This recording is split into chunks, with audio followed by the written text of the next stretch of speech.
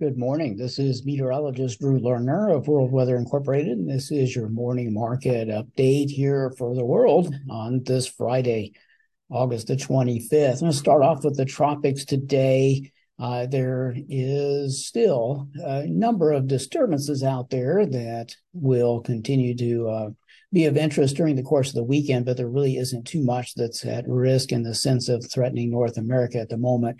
The only one is Franklin. Franklin will be moving up towards Nova Scotia and Newfoundland as we go forward through the weekend into early next week. Probably Newfoundland is the only one that's going to see a notable amount of wind and rain, perhaps, from that event. The remnants of Emily have no longer the probability that was given to that system earlier this week of developing into a tropical cyclone of sorts. Is now down to just 30%. The disturbance to the southeast of that is also not given a very good probability of hanging in there for development as we go forward in time. Even if those systems do evolve into some kind of a tropical cyclone, they will stay over the central Atlantic Ocean and be no threat to North America. We do see that there's a 50% chance that the system farthest to the southeast might evolve into some kind of a disturbance, and looks like that Emily's remnants have a 30% chance of some kind of development. But really the focus of attention is going to be on this tropical disturbance that's in the Caribbean Sea, the northwest part of the sea there. You can see this on the cloud cover here, or the satellite imagery. This morning, you can see that there's some cloudiness there. It doesn't look very impressive, but it's still very early. This disturbance is coming north out of the eastern Pacific Ocean, and it will need another day or two to get organized enough to become a more impressive-looking system. But the Hurricane Center has given it a fairly high probability of developing into a tropical cyclone. And most of the models this morning suggest that the path would be something like this, where it would move through the northern parts of the Florida peninsula and not be much of a threat to the southeastern United States outside of southern Georgia and Florida.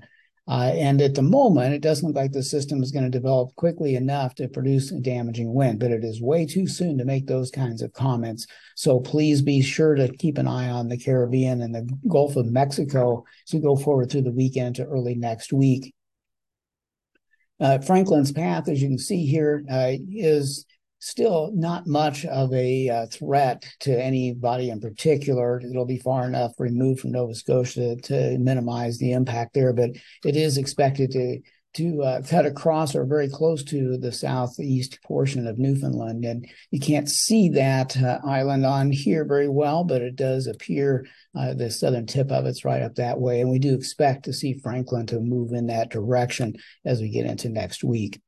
I wanted to point out real quickly, since we didn't do a recording yesterday, that there was some heavy rain that occurred the night before last in southeastern Michigan and northern parts of Ohio and some neighboring areas in both Pennsylvania and western New York. And some of those rain totals were pretty impressive, running upwards between 5 and 7 inches. Ann Arbor, Michigan, reporting over 8 inches as well. Some flooding did occur in some of these areas, along with hail and damaging wind. But that was the night before last, and it was a much quieter night last night. Precipitation across the U.S. in the last 24 hours has been somewhat sporadic. The northeastern part of the country did see more of that system that impacted Michigan and Ohio. As we went through the day yesterday, we saw rain and thunderstorms occur in quite a few of those areas. We picked up on a little bit of rain across parts of North Dakota and northern Minnesota, a few showers and storms in northern Iowa. But anyway, you can see most of the precipitation was pretty darn light, and the temperatures were still very warm to hot across a big part of the contiguous U.S., at least central parts of the country. Temperatures of in the 90s to over 100 from South Dakota to Texas, and still occurring in the Delta. Even portions of Illinois and Indiana got pretty high into the 90s. Very high humidity yesterday. Livestock stress indexes were very high from the plains into the Midwest, and a lot of high heat indices taking place. The situation in Canada yesterday was fairly quiet. We did see some showers occurring in parts of central and northern Alberta and northwesternmost fringes of crop country in Saskatchewan and also northeastern Saskatchewan into a few areas into Manitoba. Most of the rain was very light, didn't have a big impact. I will tell you this, we did get an email this morning from an individual not too far from Hudson Bay in Saskatchewan, and that he was saying that there was some small grain crops that were sprouting there because it has been raining so frequently in that particular area. It's a very small part of northeastern Saskatchewan crop country, but I just thought I'd bring that up. Many other areas in Saskatchewan, and for that matter, the prairies, are certainly not too wet, with the exception of western sections of Alberta. Now, many of the areas in the western part of Alberta have received too much moisture, and the ground is pretty darn wet, and those areas are going to have a tough time getting into the harvest without some drier weather. Now, it wasn't so wet there yesterday, and they are going to move into some drier weather for a little while. A little later next week, some of those southwestern crop areas in Alberta will pick up on some additional moisture, but the rest of the prairies don't get that much moisture, and that's going to be good for crop maturation and harvest progress. The bulk of the U.S. Midwest and the northern and portions of the northeastern, or I should say east central parts of the U.S. plains will not be seeing significant precipitation over the next 10 days. The majority of this region will get spit and spat at, but there's not going to be organized rainfall that's going to change the moisture profile. We've been drying down fairly steadily in these areas recently, and that process is going to continue. In the meantime, there's going to be a trough of low pressure over the southeastern part of the U.S., so frequent showers and thunderstorms will likely occur from Alabama into the Carolinas and Virginia. You can see the heavier rain that is associated with that developing tropical system in the Caribbean. It doesn't look all that impressive today, but I fully expect as the system becomes better developed in the next couple of days that the models will start increasing rainfall. So the area that we want to watch most closely would probably be most of Florida and a small part of southern Georgia if the system is going to evolve. In the meantime, West Texas is going to see some shower and thunderstorm activity. So will the Blacklands. But the rains in West Texas will be Sunday through Tuesday. It'll be a nightly occurrence of precipitation. We'll see the temperatures come down to the 80s and lower 90s, and we'll likely see a quarter to 3/4 of an inch of rain with a few spots, maybe getting an inch of moisture. It'll be the best 3-day period of scattered showers that area has seen in weeks. And without the heat, that's going to be certainly welcome. It's not going to be enough moisture to change the profile, though, in a significant manner. A lot of the rain you see in Colorado and some of the neighboring areas in Nebraska and Kansas is still associated with the remnants of Tropical Storm Harold. And the system is expected to try to send some of its moisture into the plains, but it doesn't look like the environment's going to be real supportive of getting a lot of meaningful precipitation to take place in some of those areas. But don't be surprised if you start hearing about some locally heavy amounts of rainfall in northeastern Colorado and southwestern Nebraska, maybe a few counties in northwestern Kansas, as that system tries to come out from the Rocky Mountain region. Outside of that, there's really nothing too new. The temperatures are still going to be cooling down in the Midwest. We have a couple of days that are still very warm coming up from the heart of the Midwest into the Delta and the southeastern states. But most of the hottest weather will be today. And then tomorrow into the weekend, the heat will become more and more concentrated in the southern states, and a lot of relief will occur in the Midwest. We'll also at the same time start heating up the western parts of North America. And as we go into the 6 to 10 day period, a short-term bout of mild weather will occur in the Midwest and northeastern states. The heat will build up in western Canada and also in the western United States to some degree. And then as we finish out the second week of the 2-week outlook, the warmth will come back into the Midwest.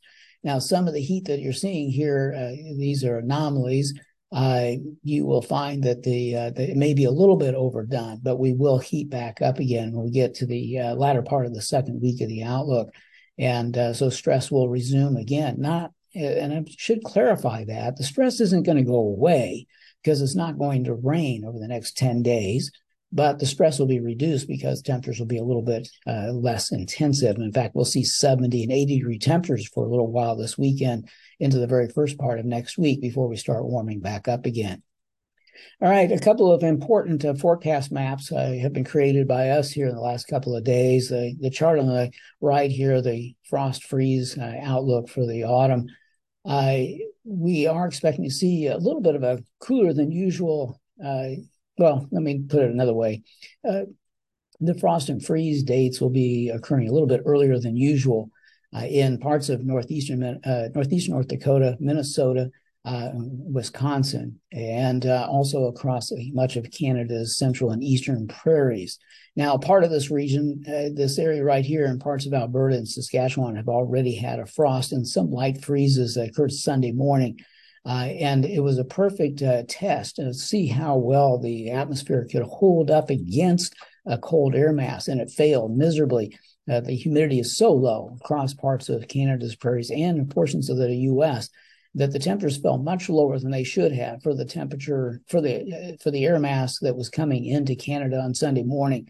And that was what I needed to know because I was concerned that the humidity was going to be low enough that we were going to see surprisingly more cool air than what you would normally see in these situations, and that verified really well. So because of that, I feel much more confident in going ahead and suggesting that there'll be some earlier than usual frost and freezes in the uppermost Midwest and eastern parts of Canada's prairies as we go into over these next couple of weeks.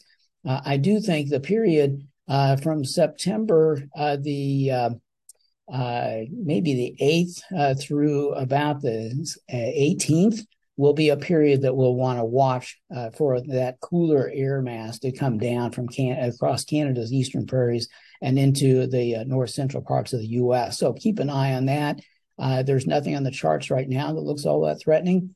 But part of the reason behind this is the fact that there's some kind of a repeating pattern that seems to favor the middle parts of months in North America to be cooler biased. And I think the next time for that to occur will be at the very end of the first week of September, more likely the second and third weeks.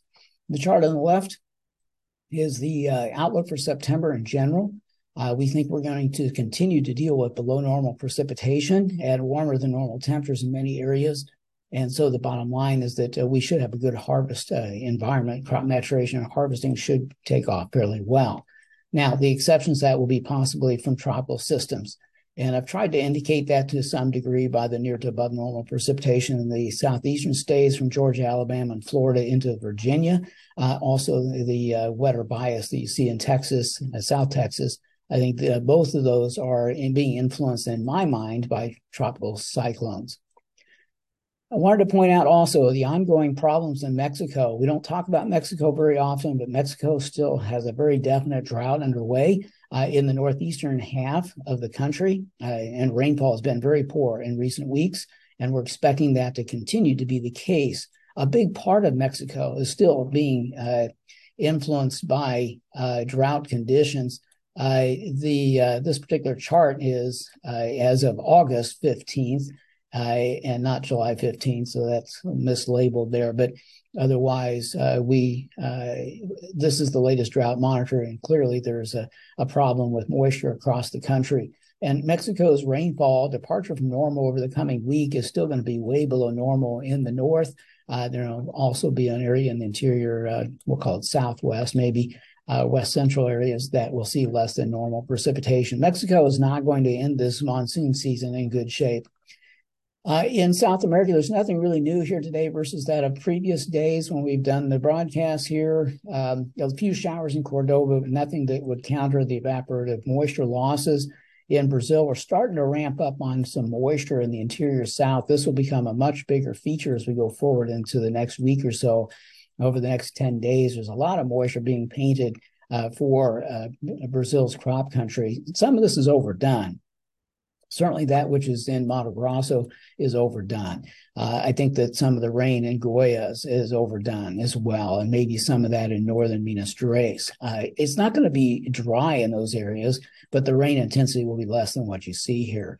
The bottom line is going to be favorable for early first season corn planting, which is getting underway. At the same time, it's going to be disruptive to the safrinha corn and cotton harvest that are still underway as well. There will be some benefit to winter wheat in the south part of the country, But harvesting of wheat in more northern areas will be disrupted, and there may be a little concern over crop quality, although it doesn't rain so often that that's going to be an ongoing concern. And there may also be some coffee areas, especially in the Zona de Mata, that might benefit from the rainfall coming up. There's been a little bit of flowering in the Zona de Mata production area. And the rains that are advertised to occur in the coming week or so will likely help to support pollination for that. Most of the coffee in Brazil has not flowered and is not expected to flower until we get into mid to late September. But we might get enough rain that further pockets of flowering could occur, and we'll have to watch that closely. Temperatures in Argentina will be cooler than usual as we go forward in time. In this first 5 days of the forecast, Brazil will continue to be very warm in parts of the north. And as we go into the 6 to 10 day period, we'll see these temperatures much closer to normal in both countries. And we'll finish out the second week with a little bit of a cooler bias in Argentina, a little bit of a warmer bias in Brazil. And I should go back to the rainfall chart and reiterate the ongoing dryness issues in western wheat areas of Argentina. The model does suggest here that there might rain, but that rain is going to occur after the first week of the outlook. And I really think it's going to be more in the eastern part of the country than in the west. And so we'll look for maybe a chance for a few showers in Cordoba and La Pampa and western Buenos Aires, but I think it's overdone what you see on the chart here at this on this morning's data. All right, in Australia, a dry day yesterday. You can see the 7-day rainfall map in the upper right-hand corner. Temperatures are mostly seasonable across the country, but there's not a lot of precipitation coming up. There'll be a few light showers in southwestern and western Australia. We'll see some showers in Victoria, but most of the precipitation elsewhere is just not going to be enough to counter evaporation and make any difference to the moisture profile, which is still running short to very short across Queensland and northern New South Wales, and also in the northern parts of Western Australia, and as well as some minor production areas in the interior parts of Western South Australia and Central South Australia. So the concern remains there. Reproduction will begin first in Queensland's crop country, and that's likely to occur as we go forward into the first part of September. So we're going to get underway real quickly with that. Same thing is true for the northern parts of New South Wales. We did see frost and light freezes occurring in Australia over the past couple of mornings, but there shouldn't have been any permanent crop damage. In Europe, the weather is starting to ramp back up on rainfall. We've gone through a few days of dry weather. It's been really helpful, but we are going to go back into a wetter mode. We're also going to get rid of the heat, but you can see clearly that it was hot again across parts of southern France, back into Spain and Portugal. It's been persistently hot in these areas. I think there hasn't been a day for quite some time that Spain hasn't been at least 105 degrees in the south. And we've seen a lot of days with 110, 111 in the Andalusia area in the southern part of that nation. The forecast, like I said, does turn wetter in Europe, but it's going to be mostly from northern Italy and the Alps into the northeast part of the continent. I don't expect a lot of rain in Spain. I don't see a lot coming up for France either, and they'll keep their drier biases in the southern parts of the Balkan countries into parts of Ukraine. We're also going to see drier biased conditions. Temperatures will be warmer than usual in the first 5 days in southeastern Europe. And then the heat will shift more into Ukraine and Turkey and the Black Sea region, while the temperatures in Europe become a little bit more seasonable. The warmth in the Black Sea area is going to continue all the way through the second week of the forecast. In the CIS, not much rain yesterday. The temperatures were mostly in a seasonable range. We do have a broad-based area of lighter than normal precipitation coming up. Now, for a lot of this area in western Russia, this will be good for harvest and planting progress. The planting of early season winter wheat for 2024 is underway, as well as dry. And also in the southern areas, though, a lot of this area has been limited on soil moisture for a while and has been very warm. And obviously, we're going to continue that for 10 more days. This is somewhat similar to what's happening in the U.S. In temperatures, Russia is going to be pretty chilly here in the interior west parts of the country. We'll see some frost up here in the northern parts of the region as we go forward through the coming week. I don't expect to see any real serious damage come from that. There will be a couple of light freezes. It'll stay warm, biased in Ukraine and parts of Belarus. We're also going to be warm in parts of Xinjiang, not so much in the west where the majority of cotton is produced, but there'll be some. And as we go on out through the 2-week period, it stays pretty warm, and all these areas I pointed out that are warm or biased. Well, China decided not to turn in any data to us here in the last 24 hours. So for the most part, the rain that's in the upper left-hand corner of this chart is limited. It is not complete data set. So we're missing some data there.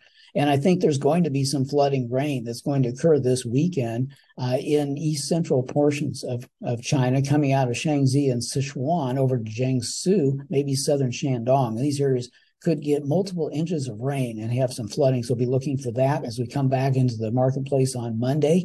In the meantime, some welcome drying will occur in parts of eastern Inner Mongolia, Liaoning, and portions of Jilin. The rest of China will stay plenty wet.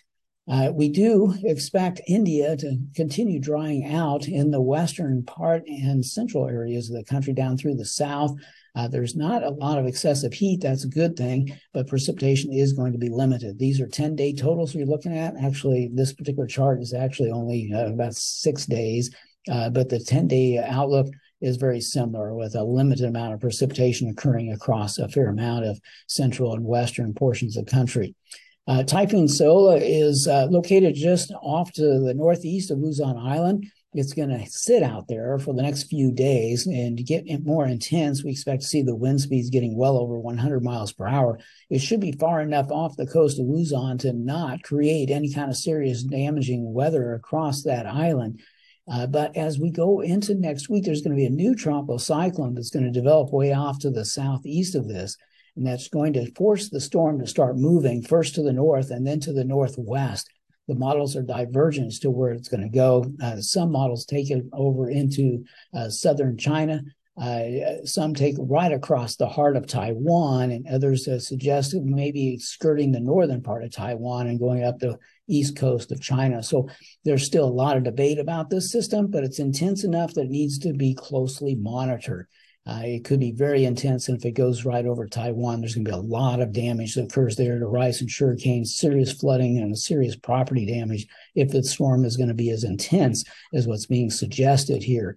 The Typhoon Warning Center is suggesting the wind speeds will be over 130 miles per hour just off the Taiwan coast. I think that's too intense, and I think future model runs will reduce that, but nevertheless, it needs to be closely monitored.